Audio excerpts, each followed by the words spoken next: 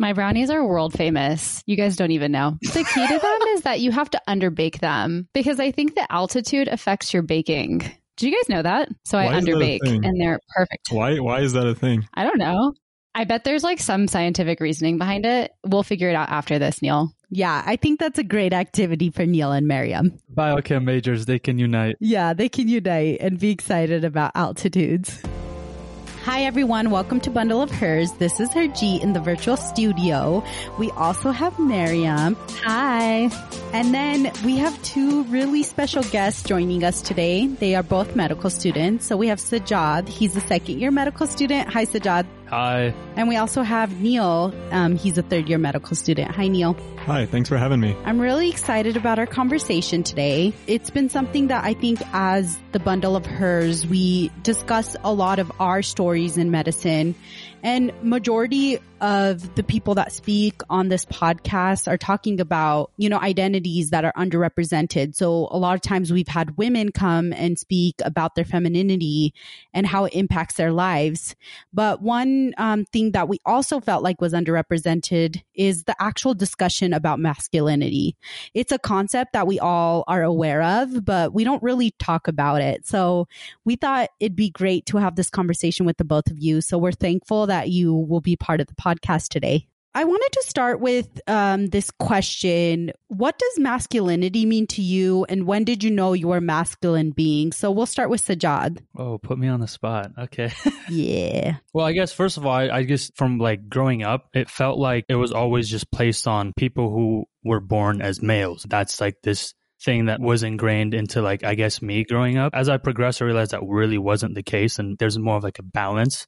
So for me, masculinity means leadership, assertiveness, dominance. Masculine, I don't know if there was like an exact moment where I realized it, but it was more of, I guess, imposed just growing up. Like a present given to you would be like a car, or like if I like cried as a kid, my mom would be like, no, you shouldn't cry. You're a boy. Like, you're a man, you're a boy. Don't cry. And like, I guess over time, it just kind of got imposed, this masculine ideology, I guess. Yeah. So I think Sajad touched on something really interesting, which is that when you're a really young kid, a lot of what you learn about masculinity is in the context of being told what not to do, being told that boys don't do this, men don't do this. Then the other half is kind of I remember feeling pressure when I was very young, just because people like my parents and extended family would make comments like, oh, you are going to take care of us when you're older. You are going to do all these things. And like this sense of being like a caretaker and provider definitely comes to mind. And I was thinking yesterday night about when did that actually start? Why do I think that? And it was probably around the same time I figured out that I was a boy. And how did that pressure make you feel? Do you feel like it was in line with what you wanted? I mean, more or less. Yeah, everyone wants to take care of the people they love. But it hits a little different when you're like a 5-year-old kid and your mom is telling me like, oh yeah, you are going to do this. I have a question for both of you, actually. Was there ever a point growing up where you had this realization that this wasn't working for you, like these masculine standards, or like the pressure more so associated with it? Did you guys ever have that moment? Or was that something more so just like you accepted it and this is just the way of life, versus like, did you have a critical moment? Yeah, so not like the pressure necessarily, but I'm like not a super loud person. I'm not a super assertive person. So a lot of this assertiveness and trying to be a leader and take control of situations was really not working for me. That's just not what my personality is. If I ever did try, it usually didn't go well because I just wasn't feeling it. Yeah. For me, like growing up, I was a lot more, I guess, emotional, growing up here in the States, like just out of my siblings too, and just in general, it could be cultural, it could just be ideologies coming from my parents, but it was always like instilled onto me to not be so emotional and to like almost forced out of me, I guess. I struggled a lot. I think going through just school, I was always the shy kid, quiet, and like I didn't really talk much. Over time, I felt more of pressure to like not be that way, to be like more assertive or more dominant, be more outward in who I am and make myself present and known, have other people be aware of my presence. I think a lot of that shaped a lot of my personality because I struggled quite a bit trying to find that space where I could trying to figure out where I fit in like social circles, I guess.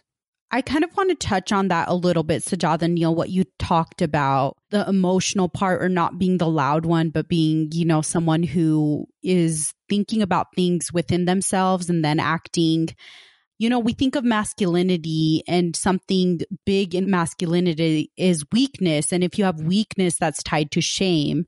And vulnerability is seen as weakness, right? The emotional self, the self that expresses what they want or what they feel because they have to be in control. They can't share that, right? It's difficult because a lot of times it's required to be vulnerable to have a connection. May that be with your friends, your family, people you work with. What I'm hearing from both of you is there were some qualities in masculinity that you felt were in line with your true self, but there were also qualities that weren't in line with your true self, right? Kind of along that line, have you guys ever heard of the term toxic masculinity? And do you ever feel that's something you've struggled with? And I just want to clarify for the listeners, when I say toxic masculinity, I'm not saying masculinity is toxic, but the ways that it is changed into behaviors can sometimes cause harm to every single individual, regardless of their identity. You know, when I think of toxic masculinity, and I love how you said that you're not saying masculinity is toxic, it's just there's behaviors within that is toxic. And I 100% agree. A lot of it, like for me, I remember when the rhetoric of toxic masculinity came about, and I was really infatuated by it. So I had a lot of time to introspect on it. Cultural norms build this thing about what being a man is or what manhood is, or these things that are kind of imposed on boys growing up. It's projected in a way that's in direct opposition to being feminine or womanhood in general. It's always presented in that way. I think as a result, it gives this sense of masculinity, a sense of entitlement to certain things. And it almost feels like a lot of the times that entitlement results in a lot of, if things don't go the way that they feel the entitlement in, it results in things of aggression, anger, all these things that I would say are deemed toxic. A lot of the times it's with individuals that don't even really realize the effects of how they were raised are manifesting in that way. It's almost like they weren't ever given the tools to realize that is toxic. Yeah, I agree with Sajjad 100%. When other people are teaching you what it means to be a man and all the things that you're supposed to be, you are supposed to be special or remarkable in some way. And then obviously as an adult, even as a young adult, that doesn't always manifest in the way that you expect it will or that you want it to. And you're also not really encouraged to exercise your emotional intelligence. The ways that it makes people act out, I think, get pretty nasty. In terms of toxic masculinity, I've struggled more with not living up to the toxic ideal. You are supposed to come into a room and be a presence, not always even in a positive way, but people are supposed to know you're there and you're supposed to make your mark somehow. I guess that's one of the lessons that I feel I learned that I decided is kind of stupid, is that you should be memorable or leave a mark in some way, even if it's not completely positive. Oh, that's so interesting. I think so. And I think kind of the implicit thing that rides on is that if you're a man and you're taught all these things about yourself, about what you're supposed to be, and someone is reacting negatively to your presence, that's not really your problem because you're being exactly what you're supposed to be. Wow, that's kind of deep. I know. I'm speechless. That emotional intelligence, because it's not something that we exercise. As a masculine trait, you're not supposed to be aware of what people are thinking. You're just supposed to be aware of yourself and how you're making yourself known. I think that's something that I just thought of when you said that. For some reason, the one thing that pops into my head is Batman. Growing up, I loved Batman, but if you really think about his traits, it is in a lot of ways toxic. He has this misogynistic view over how he treats, women and how it's depicted in comics and in the movies and the shows. He has this aggressive nature to him. And when he's little, he's bullied for being emotional, and that's, manifests in the way it does.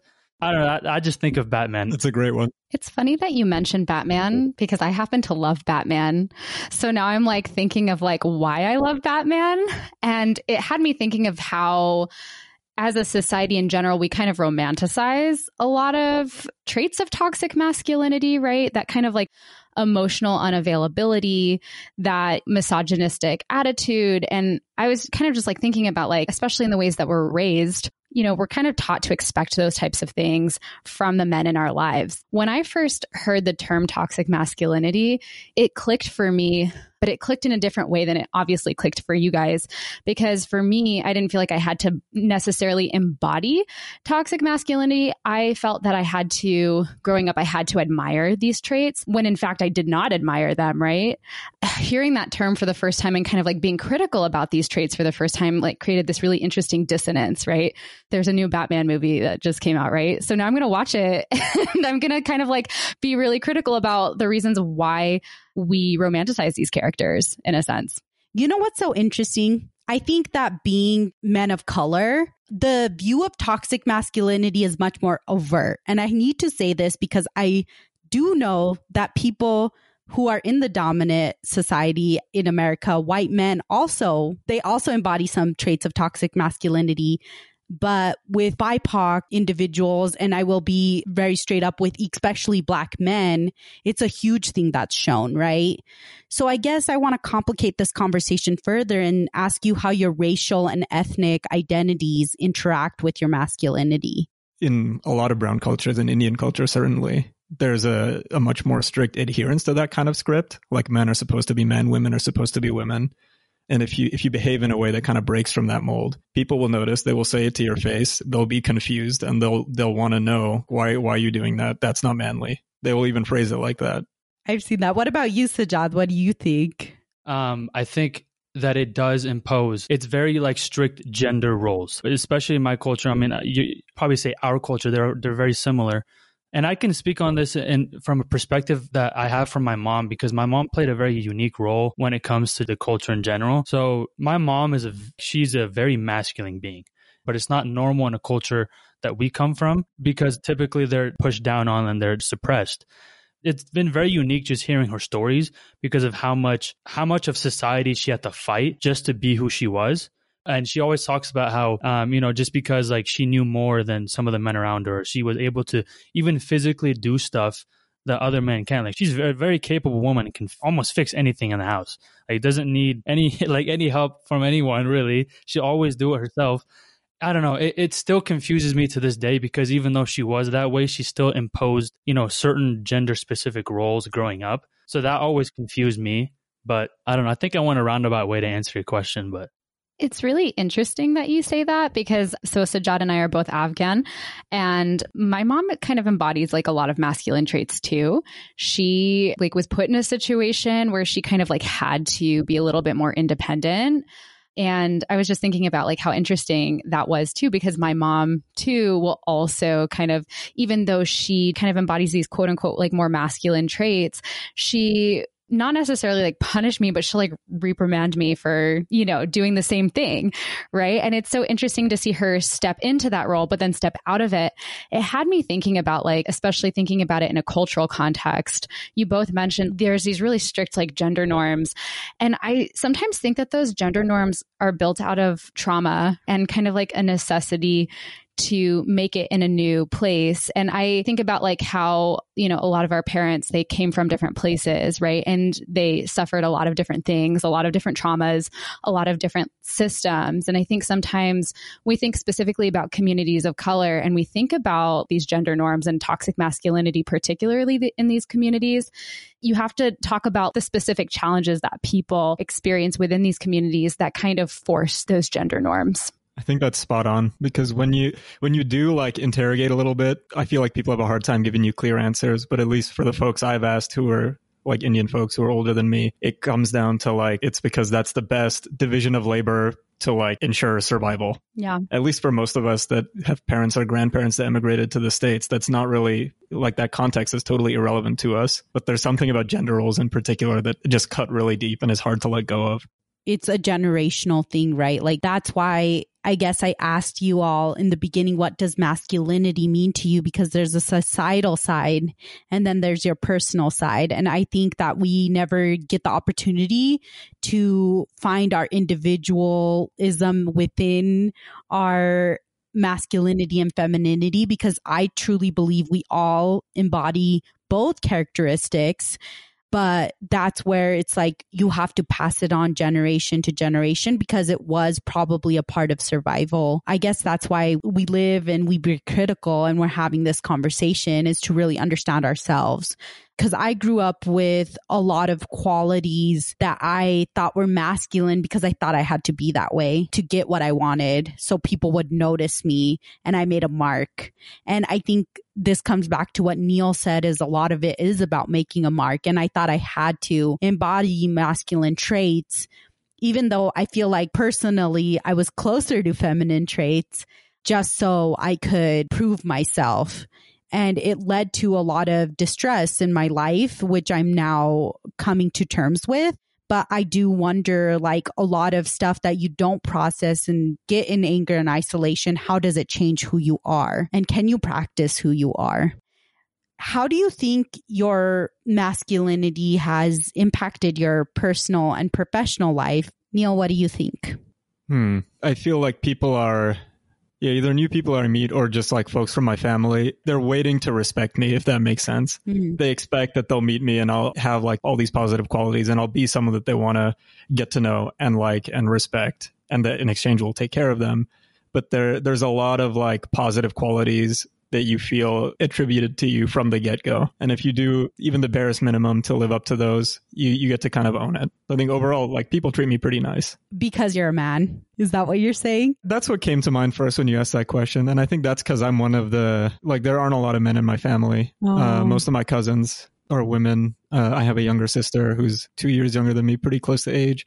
And there is a difference in like how much attention they pay to all of us, and to me in particular, especially when I came here and started going to school and all that. And I think it was based on that, like, he's the one who's going to take care of us. I see. Yeah, I can definitely relate to what Neil said. Family, I'd say very similar to like what Neil said, mainly because my dad passed away when I was 11. As a result, so I have an older brother, but he suffers from certain, mental health stuff that he goes through. So like, I guess a lot of pressure was put on me to like provide for the family in some way, or like show that I'm going to do that. And as a result, that's manifested in ways of like respect, and I'm viewed a certain way within my family. People that I haven't even met, I'll talk to random people in my family and I've never met them, but they'll treat me a certain way, and I can visibly see it, that it's that way. And I think it stems from just the amount of, I guess, trust or whatever that my mom has placed in me and how she expresses that to everybody else. And that kind of manifests in that way. So a lot of it comes from my mom, because obviously it wasn't always the case. A lot of it was my brother initially. But once he started to not live up to the expectations, quote unquote, that I guess the family had on him, it switched. I can literally remember when that happened too, just from me being more empowered in the family versus when I wasn't. Like, I was kind of like under the radar doing my thing and nobody really paying attention, to then all of a sudden making that switch. And that was very evident for me. So we're all in medicine, and I guess I see a lot of masculinity in medicine. It's very apparent. How does this topic or this conversation kind of translate to medicine, and what are your thoughts on that? I think people in the hospital respond really positively to masculine energy. Right. And that refers to like docs who are precepting me, residents, other staff, patients even. They want to see you come in and act like a man, basically. Come in and have confidence, whether you feel that internally or not. You should walk into the room and kind of leave an impression and like really own the encounter in a way that feels maybe a little more showboaty and aggressive than I would do it in a casual social context. But so far, I feel like that behavior has been rewarded. People have responded really positively to that. I have another take. I do think it's rewarded and responded well to, but I always wonder how that impacts patient care, patients' agencies, right? And having that talk of connection and vulnerability and what they understand about their illness, and how can they not depend on you? They're getting this medication from you. You're helping them with a certain thing, but how can they then create tools that they can utilize so they can move forward, or like have forward progression in their life in that way, or growth? And I'm probably saying this from a psychiatric perspective, because I think my conversations with patients that are both men and women and the way they view me is probably quite different. But I do know that there's the assertive doctors, which are listened to and patients abide by. But then there's also the ones that sit there and kind of have those emotional connections. And the reason, Neil, I say that to you is because I know you do both. We've had conversations of how you talk to your patients. I think that, yes, confidence is rewarded, but how do you also then have vulnerable conversations with your patients?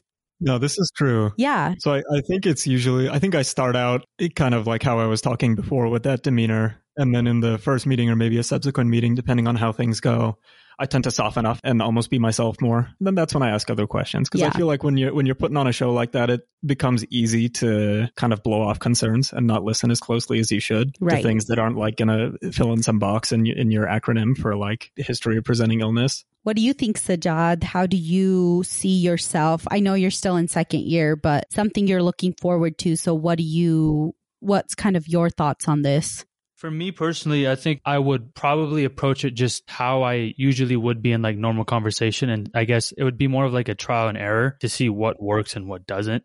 You know, just seeing from outside perspective and hearing from other people that the assertive and like the masculine approach is what's most best received by patients. Like obviously, like you touched on very important things of those vulnerable conversations and these times where like some conversations are more tough to have and it can be very insensitive coming from a more, you know, assertive or dominant approach. And, you know, some of those things have to be approached differently. I don't know. I think working to try to have that balance, because like I think the profession in itself does demand you to be a certain way to be successful at least.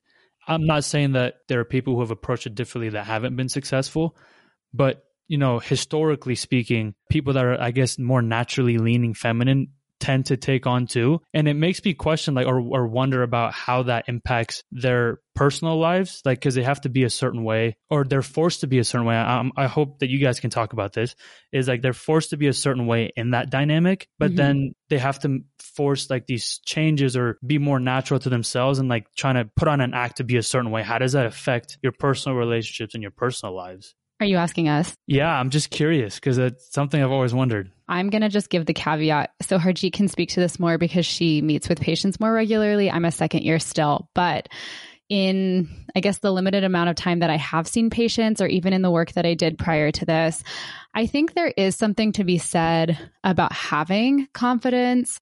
I have a hard time associating confidence with just being a masculine trait. We're often told, you know, some advice that I get a lot from like my female like mentors will be, you deserve to take up more space, just like a man would. And so in that sense, I understand it, right? But I also think there's something to be said about having softness in a patient interaction, right? Having those like pauses, listening, right? Just kind of like everybody alluded to here, you build trust with your patients that way, when you're actually listening to them. And I think historically, we're led to believe that we have to act a certain way and, you know, have like this more quote unquote masculine energy so our patients trust us more and we seem more competent. But at the end of the day, like Harjeet said, that really impacts patient care, right? Because is that really taking care of your patients? Or is that all about putting up a show? And I kind of understand like the utility of putting up that show. And this might change, right? Because I haven't had a lot of patient interaction, but I think something that I've been trying to be more mindful of is just being my authentic self with patients. And I think Harjeet, you know, I haven't like seen her with patients, but just knowing who Harjeet is, and I really want to hear your take on this, Harjeet, is I think that's a really powerful thing. I think you end up taking care of your patients a lot better by being your authentic self, because I think people can sense that. Yeah, I think, Miriam, you basically hit the nail on the head of what I was going to say. I think confidence is rooted in self-concept and understanding oneself. And that means you are able to identify what are your feminine features, what are your masculine features, and then using them as your strength, right? And so for me, I am assertive because I want what's best for my patient. So I go in there and I'm like, hey, this is what I'm seeing. What do you think? Do you agree with me? Do you disagree with me? I let my patients question me. But I feel like even when they question me, I still have confidence on why I'm allowing them to question me, right? It's because I'm helping them strengthen their understanding of their diagnosis so that they can feel empowered and have the confidence that they're being treated the way they should be treated. I totally agree with all of you. It's taught. It's very much taught in our education that we have to be quote unquote assertive and show strength and show leadership in the way that people see it. But is that the only way to live a life? No. I think there's a lot of paths that one person can take to reach the same outcome. even this conversation is, I hope that all of us think a little bit more about what we're raised as and what we're told to do and what's rewarded and what feels like us and what really is centered in who we are as people. When I think of masculinity and medicine, you'll see it the way you're treated. Even as a resident, I have had to do a lot of things on my own. I remember this particular conversation, which I had with a co-resident of mine. There was a nurse. They were basically not listening to me in a sense because I needed some patients' dressings changed. And I called them and I said, okay, fine. I just got tired and I'm like, I'll do it myself. And then my co-resident, he was like, hey, do you want me to call the nurse? Because you shouldn't be doing that yourself. He then called and the response was completely different. And this is just one story in a lot of stories, but I think that there is that advantage of being a masculine being in medicine because that's what it's set up for. But does that mean that that's the only way things need to work? No. You know, this system was built for men. Think about like our demographics, right? I think we still have a long ways to go in terms of changing the system, but I think it's important to think critically about how to change the system, but especially as men, how you guys can also challenge those masculine quote unquote standards within healthcare. I think part of it is the way you act. I think a lot of it is like things you choose to say out loud and the conversations you have with others. I don't think it's necessarily enough just to, like on a personal level, bring that softness or act differently with patients or with staff. Like every day you notice someone either judging or acting differently or like actively trying to punish someone for acting in a way they don't like. When you're in a position where you're able to do so without like some catastrophic retaliation against you, I think you have to like be a little mean about it and bring it up and make somebody feel bad for doing a shitty thing. I think that's scary to do though, especially in your workplace, especially in a hospital. So you're saying like challenging people, Neil? Yeah. In addition to the kind of those personal level changes. Right. But I don't think it's enough just to kind of embody the change you want to see. I think you have to tell people about it. Okay. Yeah. I mean, I would agree with Neil. I think that's perfect, is holding our peers accountable. And it is a very male dominant field. And as a result, it is up to the males to hold the other males accountable if they are presenting with traits that are toxic, that we've been talking about in terms of like in the healthcare space. If it's being presented in a certain way, like the example that you said, that you brought up, Harjeet, about the nurse, you know, a situation like that, the co-resident holding the peer accountable, obviously it shouldn't have to go to that point, you know, idealistically not go there, but unfortunately it does. And being aware that these things exist, having that accountability in place, and just like Neil said, and calling them out and holding them accountable. Well, thanks so much, Sajjad and Neil, for sharing that, because I think it's important to be something, but then also express it so people notice. And I think that's kind of what both of you have kind of mentioned, is kind of externalizing your feelings, because you may have that advantage of people respecting and listening to you, right? Challenging those thoughts and, you know, embodying those masculine traits in a way that it's healthy for you and people around you. I'm really grateful you guys had this conversation with us. It's very much the opposite of what we were talking about with masculinity, where I think vulnerability isn't rewarded, but you both were very vulnerable on this episode. So we thank you so much for that. But is there anything else you all wanted to share? It's okay if you don't. I just need to know. No, just thanks for having us on. We are so grateful that the listeners are going to be listening to this topic. So if you have any thoughts, please let us know. You can follow us at Bundle of Hers on Instagram, and also find us at www.bundleofhers.com and listen to us on all platforms.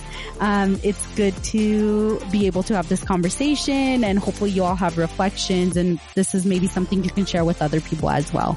Thanks for being a part of our episode, y'all. Bye. I'm really bad at the bye, Mariam. Bye.